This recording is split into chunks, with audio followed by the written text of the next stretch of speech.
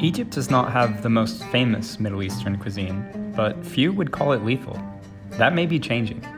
Despite efforts to reform Egypt's extensive food subsidies, rising prices are pushing many Egyptians toward unhealthy diets.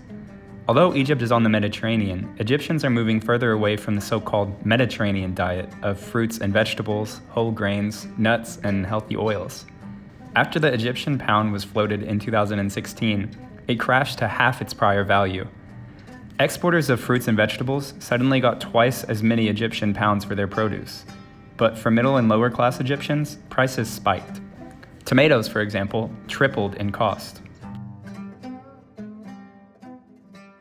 الحاجات بتاعت رمضان يعني كانت غالية جدا. They really are too expensive. Last year the prices were still acceptable. For example, I didn't buy prunes this year. It cost £65 for 1 kg. I think that's too expensive for me. I have 4 people in my family. I spent £80 for a dinner last year, and I have to spend £160 to £190 this year. ممكن تعملها في حدود 190 جنيه 160 جنيه. Overall, food prices leapt by 46%. Those prices somewhat stabilized under the new exchange rate, but the pound never recovered to its previous value. Earlier this year, Egypt's inflation rate shot up again. Egypt is still a major food importer, and the country has struggled to deal with record grain prices fueled by the conflict in Ukraine.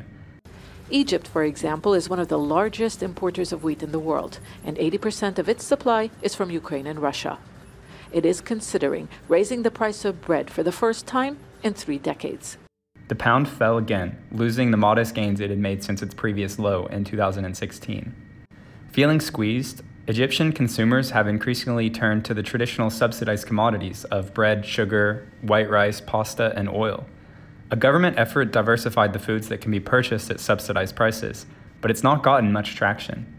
And the cheap meals made from those subsidized goods are no longer so cheap either. Kosheri, the reliable mix of rice, lentils, pasta, tomato sauce, and fried onions that is popular in Cairo, is skyrocketing in price, as it did in 2017.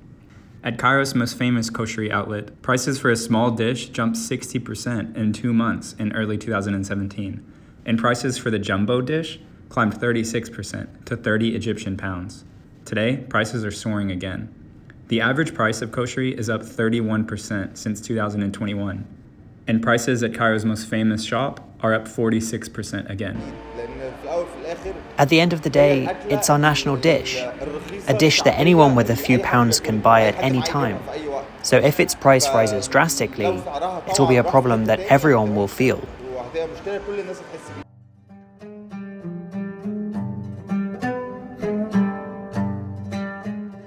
Under the new exchange rate, the jumbo is now about $1.83.